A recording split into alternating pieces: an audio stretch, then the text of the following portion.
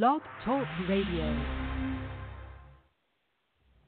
There's a direct relationship between having the businesses and being in prison.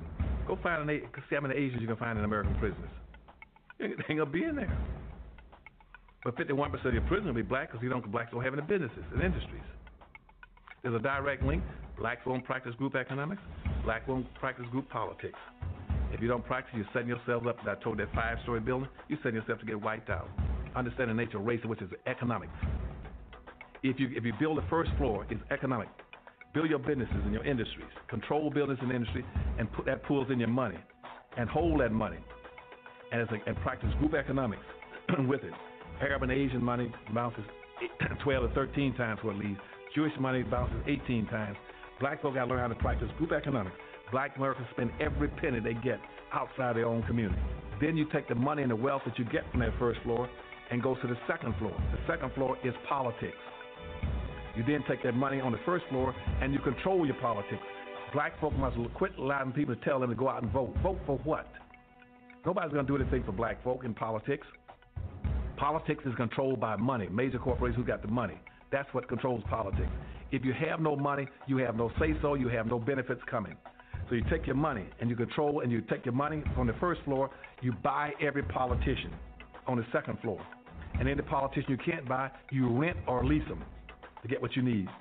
Then once you get the second floor under control with the politician, with your money, then you go to the third floor. The third floor is the police department and the court system. You take your money from the first floor and your politics on the second floor, and you control the court system and the police departments. Then the fourth floor then is media.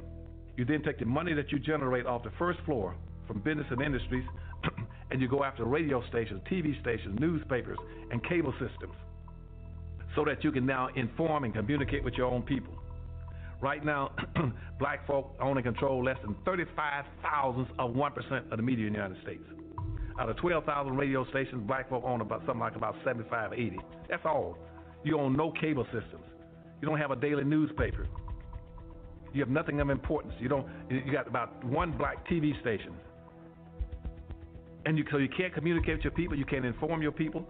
You can't do anything. You can have Rush Limbaugh and all the rest of the guys talking about racism all day long and bad mouthing you, and O'Reilly. They can call black folk all kind of names all day long. What are you going to do? You can't respond. You can't communicate with your own people because you don't have an economic base. 51% of all the prisoners in the United States are black people. Even though you only make up 12% of the population. That's no accident.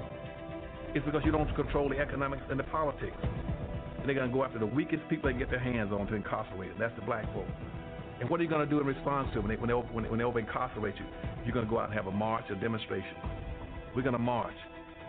March for what? Who cares? Marches never changed anything. And now, an exclusive first look at the upcoming documentary, 7 a.m. Because true economic science is a branch of military science. War and money go hand in hand. Most wars are fights so people can make more money, and war is money. That means what? That the European American is not about to prepare black children to compete with his children for control of the economic sector. It's not going to happen. So if black people want this science, we got to teach it, we got to study it, and we're going to have to make some mistakes in perfecting it because we're still babies in the water of global economic commerce. As African people, we are financially illiterate. So we should not be surprised that we're so economically backward because we were never taught how to be economically forward. Our education in America has not provided or prepared us to be able to compete with Europeans economically. The historically black college was designed to do what? Teach you how to work for white people. Public schools, charter schools, parochial schools, independent schools. What is the purpose of education in America for black children right now? To teach them how to make a living working for white people. But I don't want the kids coming to my school to be going to class thinking that I'm learning this so I can go and get paid by a white person. They're going to be empowered to start their own business. When they leave that school, they're going to go into business. And why do we need our people to be self-sufficient? Because when you're not self-sufficient, you can't speak your mind.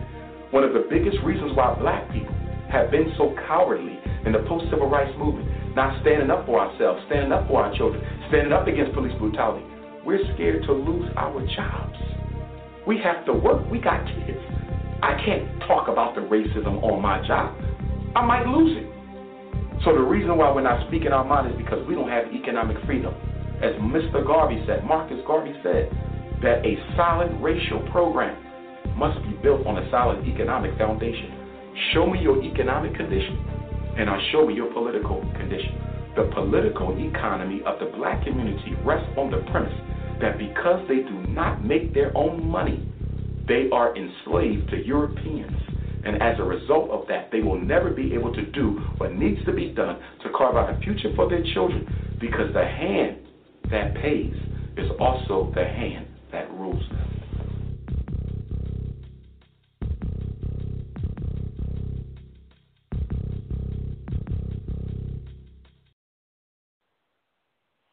All right, today on It's My House, we shall be discussing, I think, matter of fact, I know, could be a benefit to anybody just for self-improvement in anything in life, starting with you, would be if you don't know how to play chess, learn how to play chess, and then to really get into it and sharpen your, like say, improve yourself as a human being, play blindfold chess, also known as blind chess. This is where people literally put on a blindfold and play the game of chess. I mean, you really have to know the board well. And as I stated before with chess, the board is sort of like a reflection of life. It's knowing the landscape that you're around. So that's what we're going to share with you today, blindfold chess. I never played it, but I will, hopefully within the next 12 months or so, do that. In any event, so before we play our audios on that and go more into it, and I'm trying to line up something for you guys right here if I can find it. Because we're going to, oh, here we are. We'll be back in a few minutes to start with blindfold chess.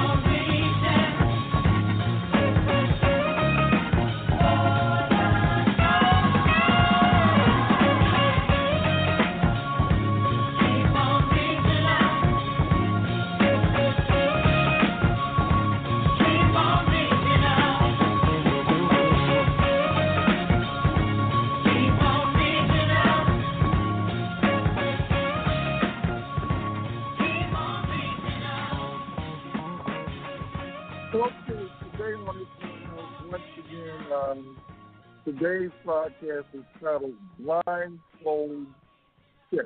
Blindfold Chess, also known as Blind Chess. The live stream number is 619-768-2945. Once again, 619-768-2945.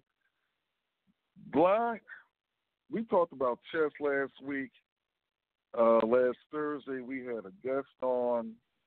One of the youngest daughter of the youngest child, rather, of Elmore Bowling, and how important chess is to anybody's life, particularly when it comes to making choices or seeing choices, the possible choices or options that you might have. The board game of chess does that. So today, and I just discovered this like less than 24 hours ago, there's a version of chess called blindfold chess, where you put on a blindfold.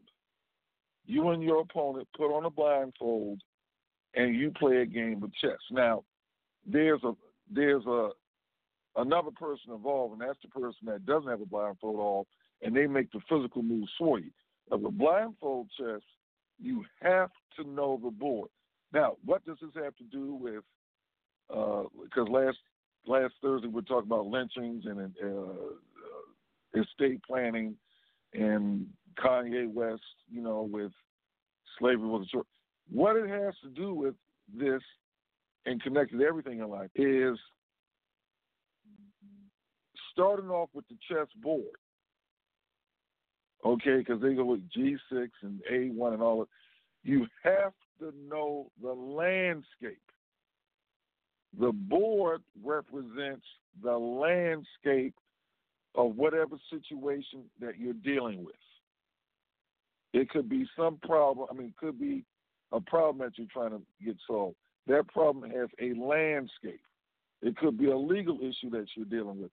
That legal issue has a landscape. So you must know the landscape. And in blindfold chess, you're not even going to win. You can't even begin to make a move.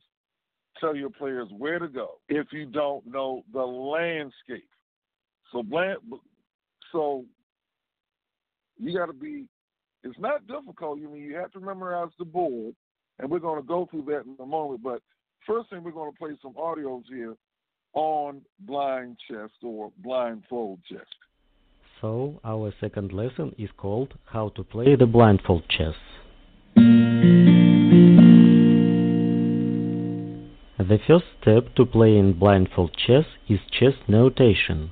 Look at the edge of the chessboard. Files on it are designated by letters A, B, C, D, E, F, G, H. Ranks are numbered from 1 to 8. Files and ranks intersect and give the designation of the square. For example, E4. If you want write or say move, you must know the name of chess piece. The short writing of the chess pieces: the king, K, the queen, Q, the rook, R, the bishop, B, the knight, N. Pawn has no short writing. To say move, you should name a chess piece and the square to which it goes. For example, E4, E5, F4, Bishop C5, F takes E, a mistake, Queen H4, check, and a good move, King E2, a blunder, Queen takes E4, checkmate. The second step to playing blindfold chess. You must know by heart the chessboard. Therefore, your homework will be as follows.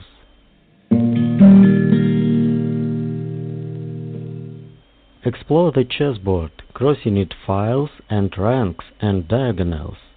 Remember color of the chess square. Tell without looking at the chessboard the color of the next squares. B2, D5, E1, F7, H4. Test yourself. The next task. What are the intersection of the diagonal A3, F8 and file D? And what are the intersection of the diagonal B8, H2 and rank 4? Test yourself. You have to come up with similar task for training.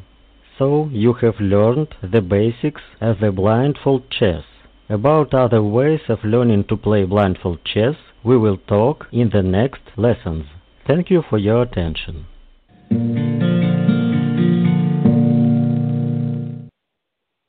Okay, we're playing some audios here on the game that I'm looking forward to. It's going to be a while, but hopefully by the end of this year, blindfold chess.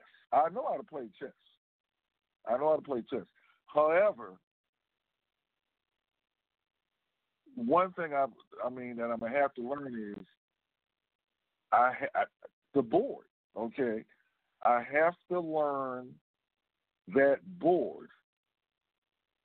I got to know it code, and I got to visualize it, because essentially, what I like about the concept of blindfold chess, like I said, you can apply the fundamentals of blindfold chess to anything in life, particularly when it comes to problem solving. All right. And like I said, the first step you need to know is you have to know the board. And we're going to go over the board here in a moment. But here's some more audio on blindfold chess. Like I said, I got a goal of learning to play blindfolded by the end of the year, this year. My name is Alexander Kemp. I am 8 years old. My passion is to teach chess to blind people. I am sorry that I cannot attend the ceremony today because I am at Saratoga attending the state chess tournament. Today I am going to teach blindfold chess to teachers of blind students. First, you need to know the board by heart. You will need to know the coordinates of each square. The vertical columns of squares, called files, correspond to the letters A to H. The horizontal rows of squares, called ranks, are numbered 1 to 8. Next, you need to know which squares are light and which ones are dark. For example, in the files A, C, E, and G, dark squares are odd numbers. For example, A1, A3, A5, and A7 are dark squares. In the files B, D, F, and H, dark squares are even numbers.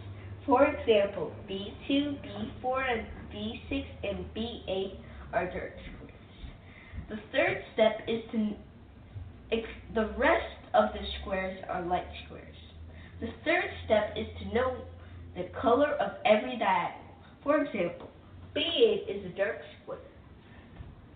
All squares in that diagonal, C7, D6, E5, F4, G3, and H2 are dark squares. The square in the opposite diagonal, A7, is also a dark square. The fourth step is to know the intersecting square of a diagonal and a rank or file. For example, the intersecting square of the A7 diagonal and the third rank is E3. The second part is to practice mental peace movement. Let me show you an example of knight movement. Starting from its original position, mentally move the knight to the opposite side of the board. For example, C3, B5, F6, G8. Then return back to the opposite side using different squares. E7, C6, D4, E2, C1. Next, place the knight in a random square and attempt to reach another square of your choosing. Let's place your knight on D5 and D5. Now, mentally move the knight to the E7 square. D6, C8, E7. This one is challenging at first, but in time you'll be able to move the knight from one square to another designated square, all in your mind. This is the end of the first lesson. At the next lesson, we are going to discuss more about mental peace movements. Okay, we're talking about blind chess today and how you can use the principles of blind chess, or also known as blindfold chess, how you can apply it to anything in life. Let me, before I play the next audio, and you can read this online, I'm on Wikipedia, blindfold chess. Blindfold chess is a form of chess play wherein the players do not see the positions of the pieces or touch them. This forces the player to maintain a mental model of the positions of the pieces. Moves are communicated via a recognized chess notation. Blindfold chess was considered miraculous for centuries, but now there are greater recognition of people who can keep track of more than one simultaneously blindfolded game. In simultaneous blindfold play, an intermediary usually relays moves between players. Now, we've probably seen, and you can see this on YouTube, there are a bunch of people, including myself, you can play multiple chess games with different people all at the same time. Often, I'll go online and play the computer or play different people. I might have 5 games going with 5 different people, but I'm seeing the board. Okay, blind chess, you have to know the board. You have to know the board so well, you've got a mental picture. Because each quadrant or each square on the board is a designated number. All right? And you have to know your side of the board. You have to know your opponent's side of the board. You have to know how to communicate. You've got to visualize in your mind how to catch your players. And you got to remember this stuff as you're playing the game. And remember, as we talked about last week, after about 4 moves, there's a possibility of maybe 400 moves that you can make or 200 moves you can make. In a normal game, you might have up to 70,000 opportunities. You're not going to make 71,000 moves. But in your mind, you're going to have to realize you're going to have probably 70,000 opportunities to win and lose. So it puts everything on a mental thing. Now, what does blind chess have to do with everyday, daily living? Well, let's relate it to some of these trending stories that have come across the news. Let's take, for instance, some of these high-profile homicides of black men in the United States. And it's my house opinion. If a person,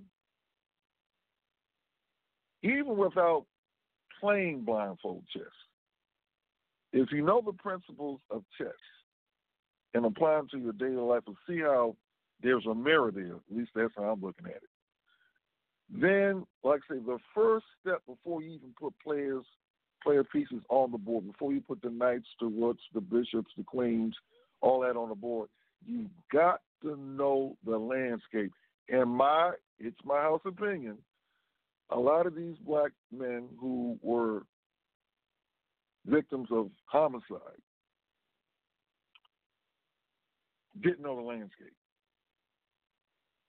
Mike Brown, in my opinion, didn't know the landscape of Ferguson. I'm not talking about where there's a local McDonald's away as the local Walmart or the public library is. I'm talking about and all that you can say is included, but I'm talking about looking at the landscape of Ferguson or any particular town that you're physically in or on a geographic area. Matter of fact, let me relate it to something that one of our callers, listeners, Connie mentioned, I believe last week, either last week or the week before.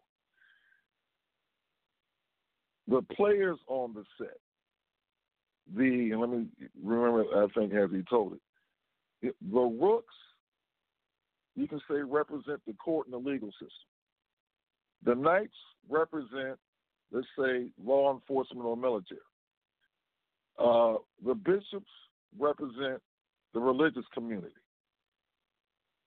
The king and queen, let's say, government. They're all working together.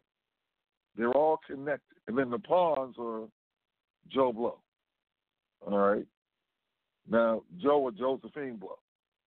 If Joe or Josephine Blow can make it to the other side of the board, then they can become a knight, rook, king, or what have you. So you need to, going back to relating this to the high-profile homicides, you have to know the landscape. And if you don't know the landscape, in this case, police department work in Ferguson or New York City in the case of Eric Gardner. And I'm talking about detail. How does this person become hired? How does this person become a police chief? What are the politics? What's a lobbyist? Councilman, alderman. How does this particular agency work? How does the sheriff's department work? How does the sheriff become the sheriff? That's all part of knowing the landscape of how things work on a governmental level, and you may as well and get into the private level too. But that's all knowing the landscape. In my opinion, some people, you really might need to move to another location. I'll use myself for example. I have a house in Washington, D.C.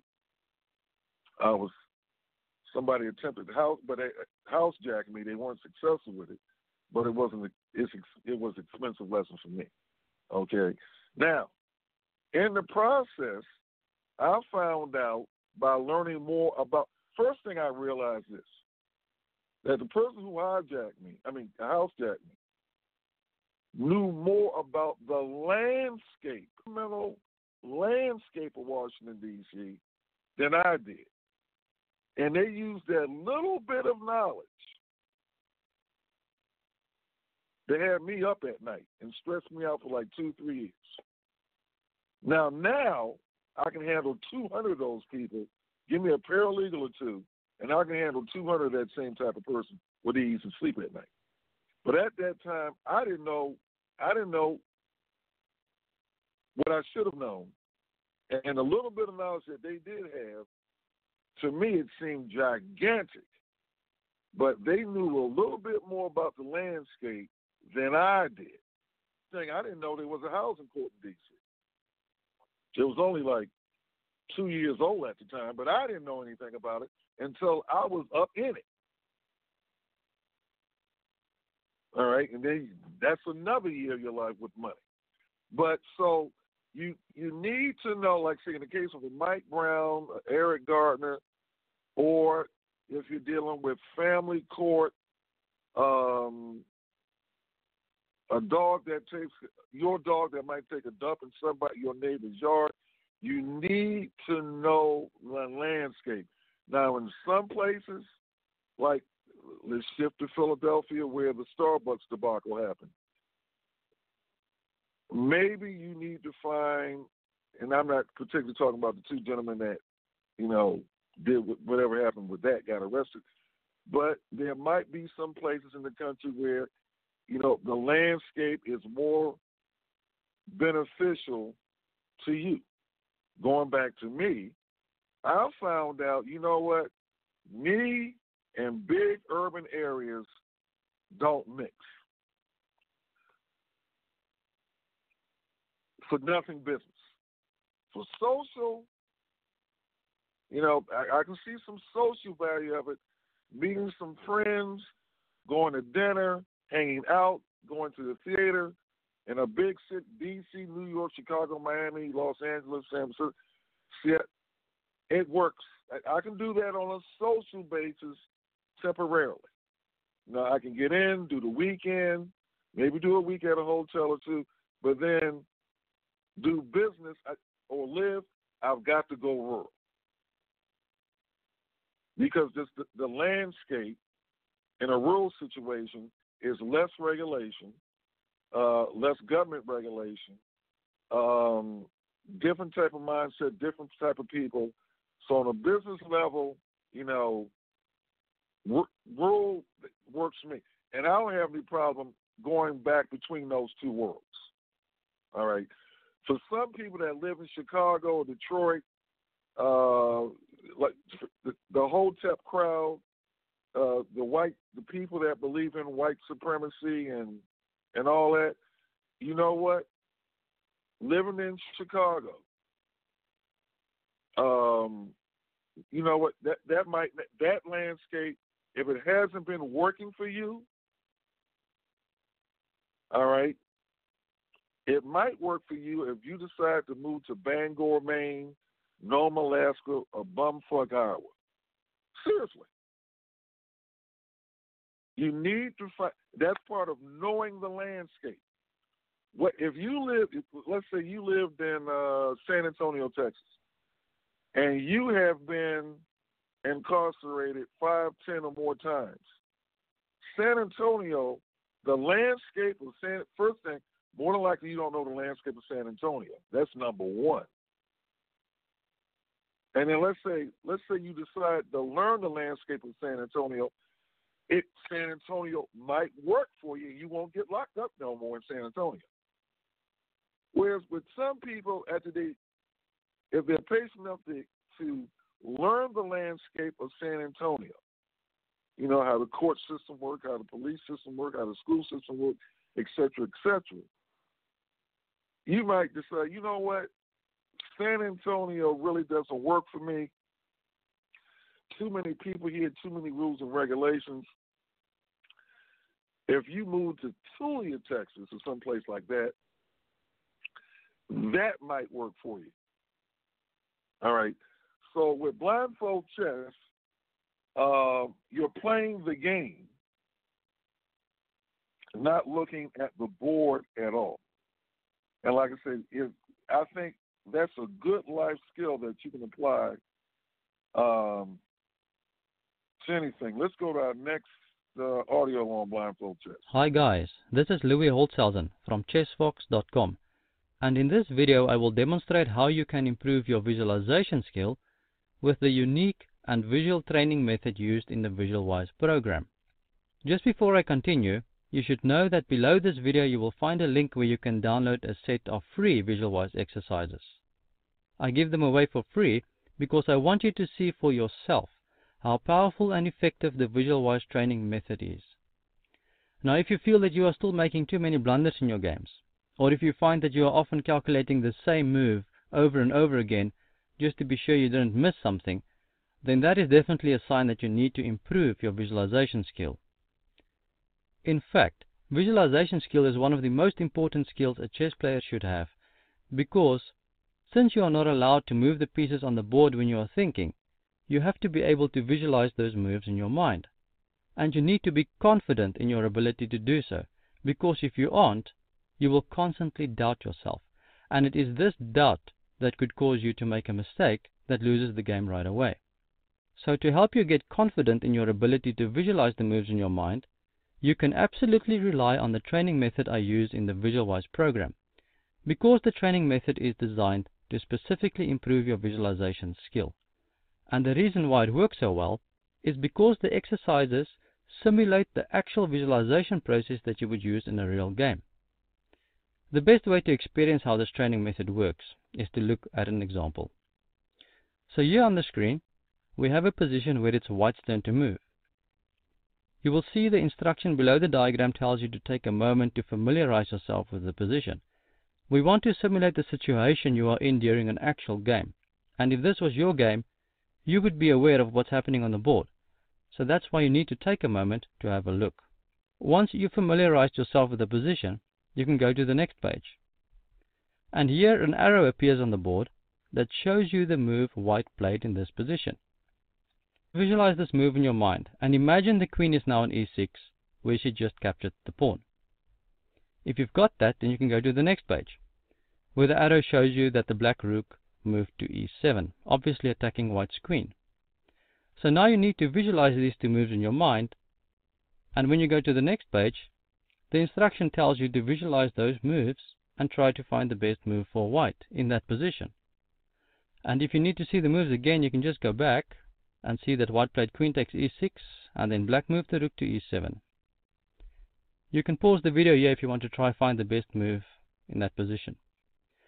Once you know what you would have done, you can go to the next page to see the solution. And by the way, the original position will always be displayed on the diagram on the left, whereas the solution will be shown on the right. And here you can see the solution move is to play queen takes rook. Below the diagram will also be an explanation of the solution move. And the point here is that if black plays bishop takes queen, then white can play bishop takes e5 check, which forks the black queen and king, and in the process, white wins a rook for a bishop. Now this was an example from level 1, and the purpose of level 1 exercises is to help you master the basics of visualization. But the Visualwise program goes up to level 4. Whereas on level 1 you had to visualize only 2 moves, on level 4 you will be required to visualize up to 8 moves ahead, at which point your visualization skill will be really very good. And when you can do this, you will have a big advantage over any opponent who can't do it. I hope you enjoyed this exercise, and remember below this video is a link where you can download a few more. I'm sure you will be amazed to see how much your visualization skill can improve in a surprisingly short amount of time, with the help of Visualwise. So give it a try, and thanks for watching. Cheers. Okay, now once again, you have to know the landscape of wherever you're at in life, geographically, as well as the landscape of any situation. I'll use myself as an example here.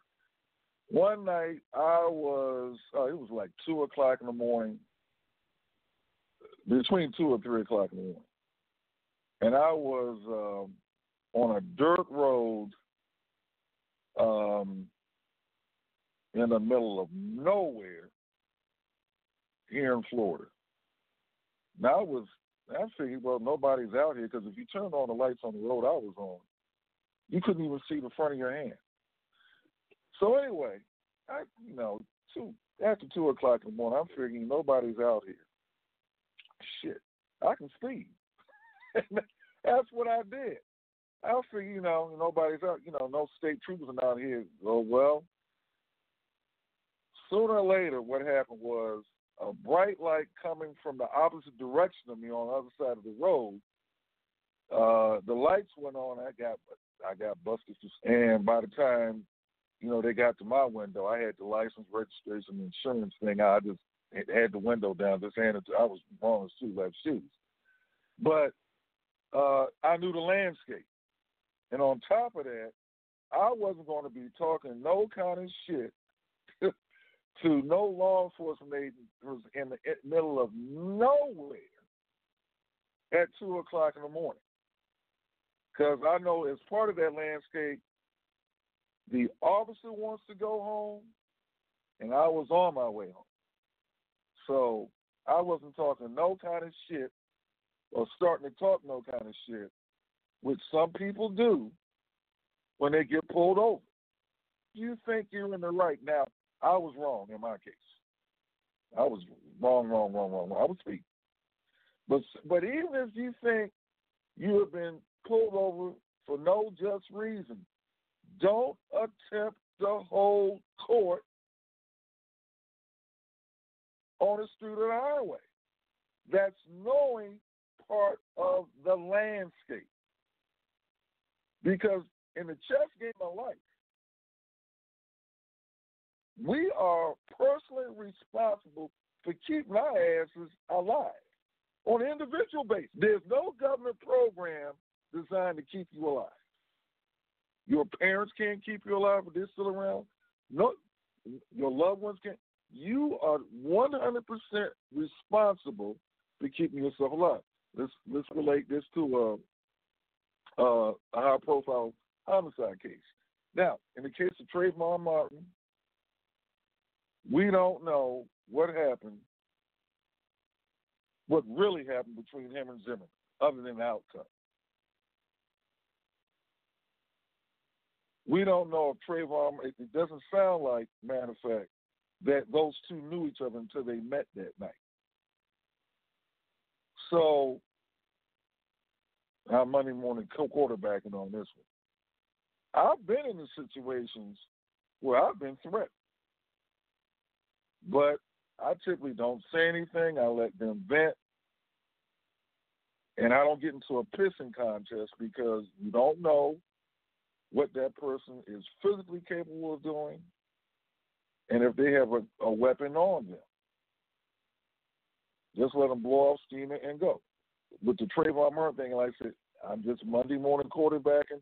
That situation could have gone 70,000 different ways than the way it went, based on the board game of chess. All right, Zimmerman. I mean, because I'm looking at Zimmerman as a cowboy. Who in the hell on a neighborhood watch carries a loaded gun with him? Well, obviously Zimmerman did, but Martin didn't do that. So essentially, when a stranger approaches me, and we don't know how Zimmerman approached him, we don't know that exchange. If a person approaches me, and they have in the past, I go into social capital mode instantaneously. I'm making a new friend instantaneously. And I've run into situations where people have had guns. I saw the gun right there. I mean, it wasn't, aimed towards me or nothing, but still, social capital mode. So in the board game of chess, and right before we go to calls here,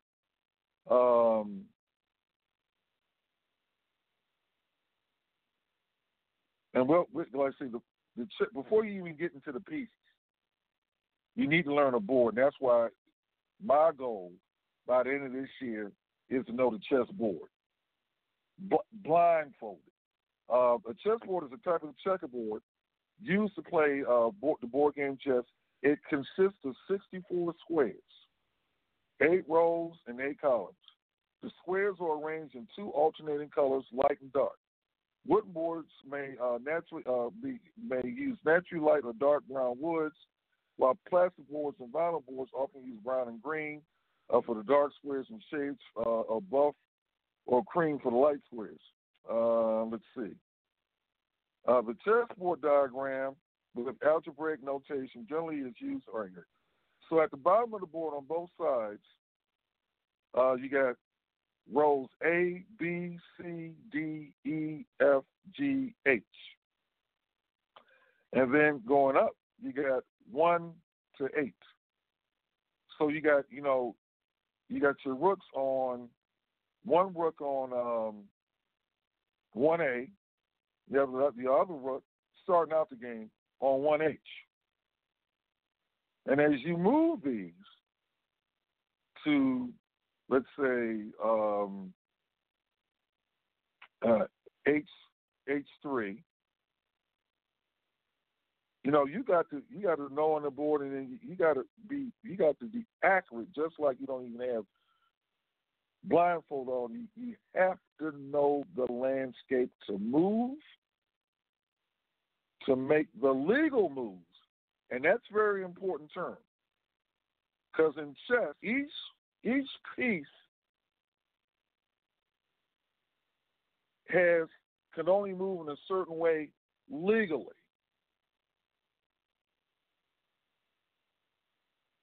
When they're capturing pieces, there's certain ways they can catch a catch or another piece legally.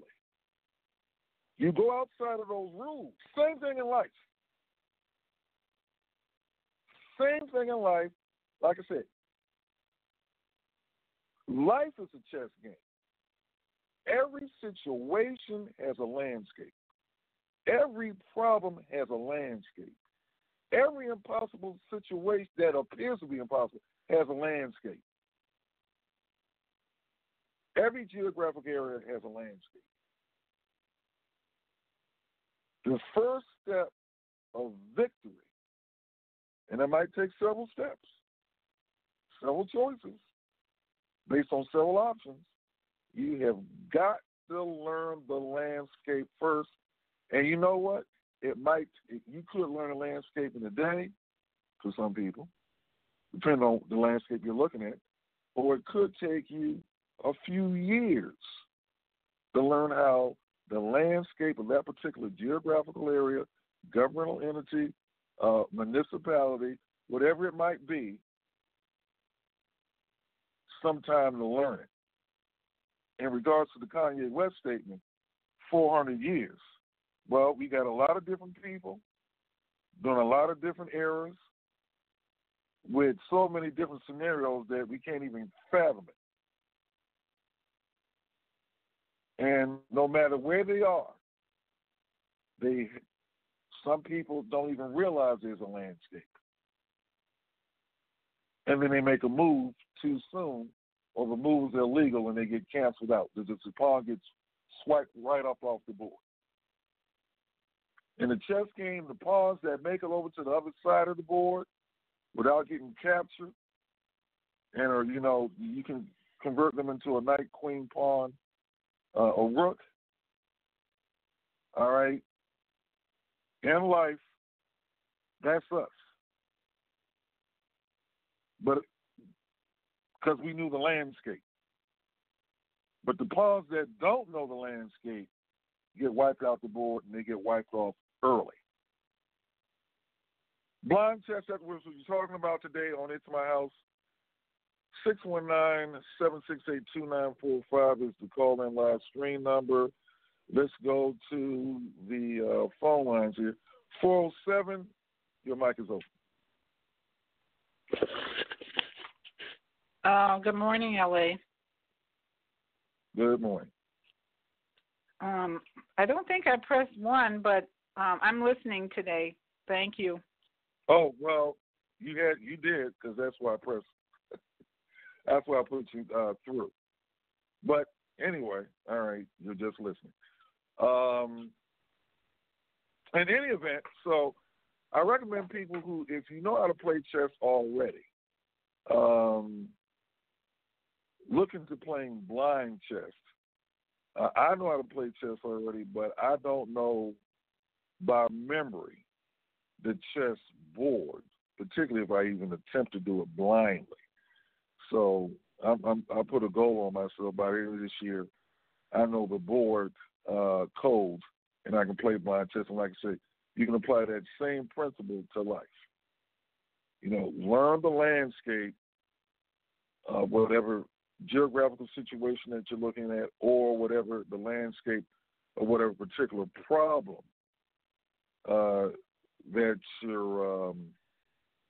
that you might be faced with.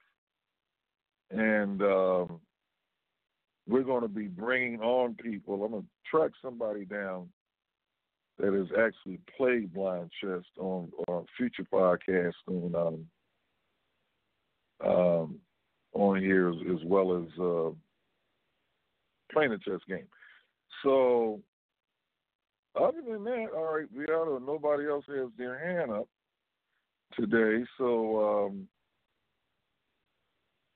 we're going to short circuit the podcast. Well, we're almost out of time anyway for today. But I recommend look up on YouTube and look up online blind chess, how it's played, and hopefully you can see the value of it. And then we'll give you more information on it, as well as give you opportunities to play blind chess if you're up for it later this year. On that note, everyone have a good rest of the day.